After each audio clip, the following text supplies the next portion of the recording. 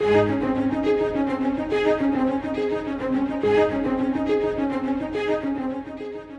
uncertain days, it is important to remember that our world is getting ready to meet God. We are all getting ready to meet Him. The King is coming. Today, we join Scott Pauley in walking through the final book of the Bible, the revelation of Jesus Christ.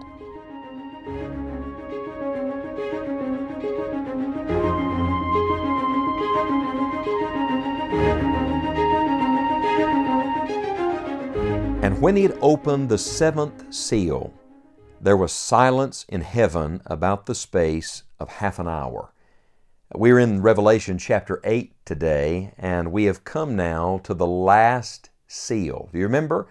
There were 7 seal judgments that God said would be the first round of judgments poured out on this planet in the tribulation age. We began with the first seal, being the white horse of the Antichrist and his false religious system. And then the red horse of bloodshed and war, and then the black horse of famine and starvation and economic disaster, and then the pale horse of death and hell following on its heels. And then the 5th seal, persecution and martyrdom of those who do believe on the Lord in that period. And the 6th seal, natural disasters, disruption, and despair. Fear literally filling the hearts of men of every station in life. The rich and the poor, the educated and uneducated, the strong, or at least those that think they're strong, and the weak, everyone trembling now, wondering about their future. Now we come to Revelation chapter 8, and the 7th seal is broken. And here's what's very interesting. When the 7th seal gets broken, one thing happens: silence. Isn't that interesting? Because in all the other seal judgments, there was noise, lots of noise. Either the judgment itself produced noise. Remember the sound of thunder John heard. There was natural disasters taking place. Imagine the noise associated with that. There's the weeping and wailing and crying of people. A lot of noise. But when the 7th seal is broken, there is no noise. There is just silence amidst all the noise. And notice, only God can bring silence in the midst of the noise. Only God can bring everything to a screeching halt. It's almost like the eye of a storm. Have you ever been in the eye of a tremendous storm and there is a sudden stillness? It's almost eerie. Well, may I say to you, this 7th seal, this last seal, that really is what it is. It's the eye of the storm, because the seal judgments are not the end. This is not the final judgment.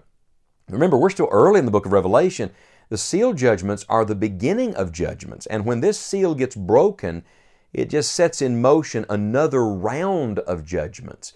But before the next wave of judgment comes, God just brings everything to a screeching halt. And in the silence, what do we hear? In the silence, what do we see? Well, listen to Revelation chapter 8, verses 2 through 6. And I saw the 7 angels which stood before God, and to them were given 7 trumpets. And another angel came and stood at the altar, having a golden censer, and there was given unto him much incense, that he should offer it with the prayers of all saints upon the golden altar which was before the throne. And the smoke of the incense which came with the prayers of the saints ascended up before God out of the angel's hand.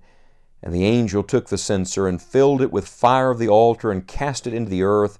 And there were voices and thunderings and lightnings and an earthquake. And the 7 angels which had the 7 trumpets prepared themselves to sound. Now, the next wave of judgment is going to be referred to as the trumpet judgment. So that's why you see 7 angels standing here with 7 trumpets getting ready to sound. There's more judgment on the way. But before that comes, in the silence, what do we get a glimpse of? We get a glimpse of people praying.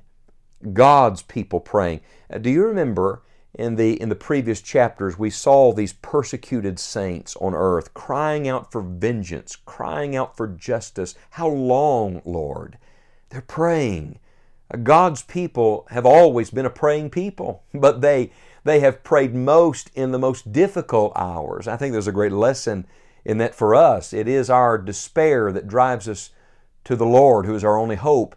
I remember Abraham Lincoln famously saying that there were many times in his presidency that he was driven to his knees by the consciousness that he had nowhere else to go. I think perhaps that's a good application for all of us today. God's people ought to be a praying people in the darkest hours. And so in this dark time of the tribulation, those who believe on the Lord, who become followers of God and of the truth, they're going to be praying, crying out to God, and their prayers are ascending up to heaven. And here's the other side of that.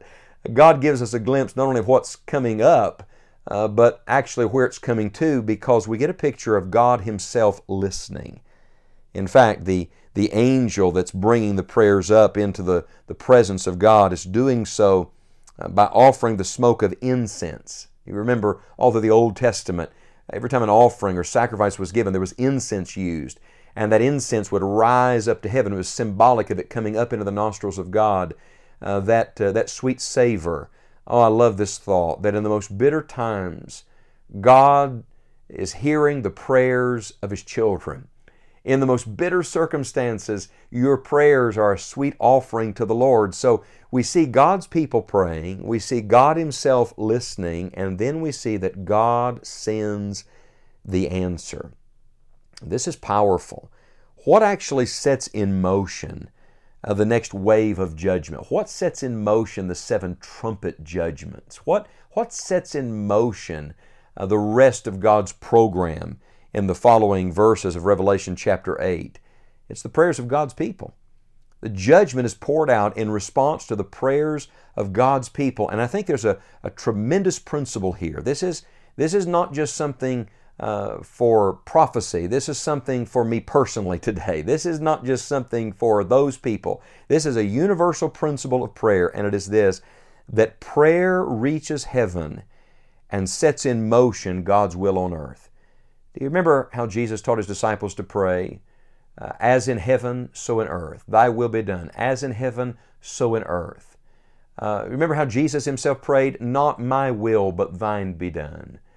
So these people are praying in accordance with the will of God. They're lining their prayers up with God's program and with God's purpose and God's plan. And so their prayers are setting in motion. They're the trigger, if you will, that sets in motion the next step in God's great work.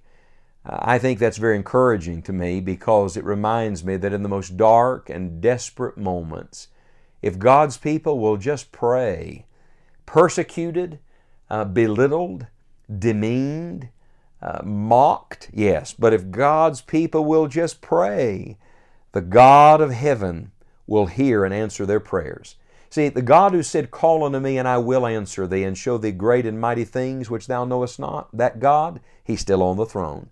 He's still listening. His ear is open to the prayers of His people. His eye is forever on His saints wherever they are and whatever they're dealing with, and God still answers prayer. Let that become a great encouragement to your faith and a great motivation to your own prayer today. I love this beautiful picture of silence and prayer joined together. In a noisy world, in a world where lots of noise is going on and lots of distraction all around us, you know what we need? We need to get alone with God in the quiet place, in the secret place, and in that place of silence commune with God, because prayer reaches heaven and sets in motion God's will on earth. That has always been true, that is true today, and that will even be true in the tribulation age, Revelation chapter number 8. Friend, take this principle for your own today. Commune with God and believe that God always hears and answers prayer.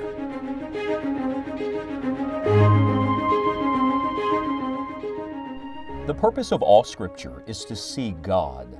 In Revelation, the curtain is pulled back and we are reminded not to simply look at world events, but to look to Christ. We hope you will join us next time as Scott Pauley continues our study through this amazing book of the Bible. You may also join us right now for additional studies and a library of helpful resources at enjoyingthejourney.org. You will find several new features at our online home, and we trust they will be a blessing to you as you walk with God. Plan to visit us each day at enjoyingthejourney.org, and we look forward to returning to Revelation on our next broadcast. Keep your eyes on Christ and look up. The King is coming.